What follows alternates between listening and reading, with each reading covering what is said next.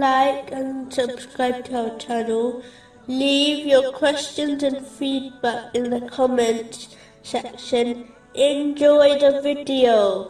Continuing from the last podcast, which was discussing chapter 43, verse 89. So turn aside from them and say, peace, but they are going to know. A narration found in Sunan Abu Dawood, number 4341, advises that a person can give up objecting to evil through their actions and speech. When people obey their greed, follow their incorrect opinions and desires, and when they prefer the material world over the hereafter, it does not take a scholar to conclude this time has arrived. Chapter 5, verse 105. Upon you is responsibility for yourselves. Those who have gone astray will not harm you when you have been guided.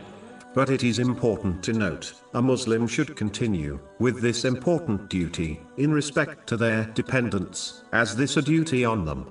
According to a narration found in Sunan Abu Dawood, number 2928, and those they feel safe from being harmed from, as this is a superior attitude.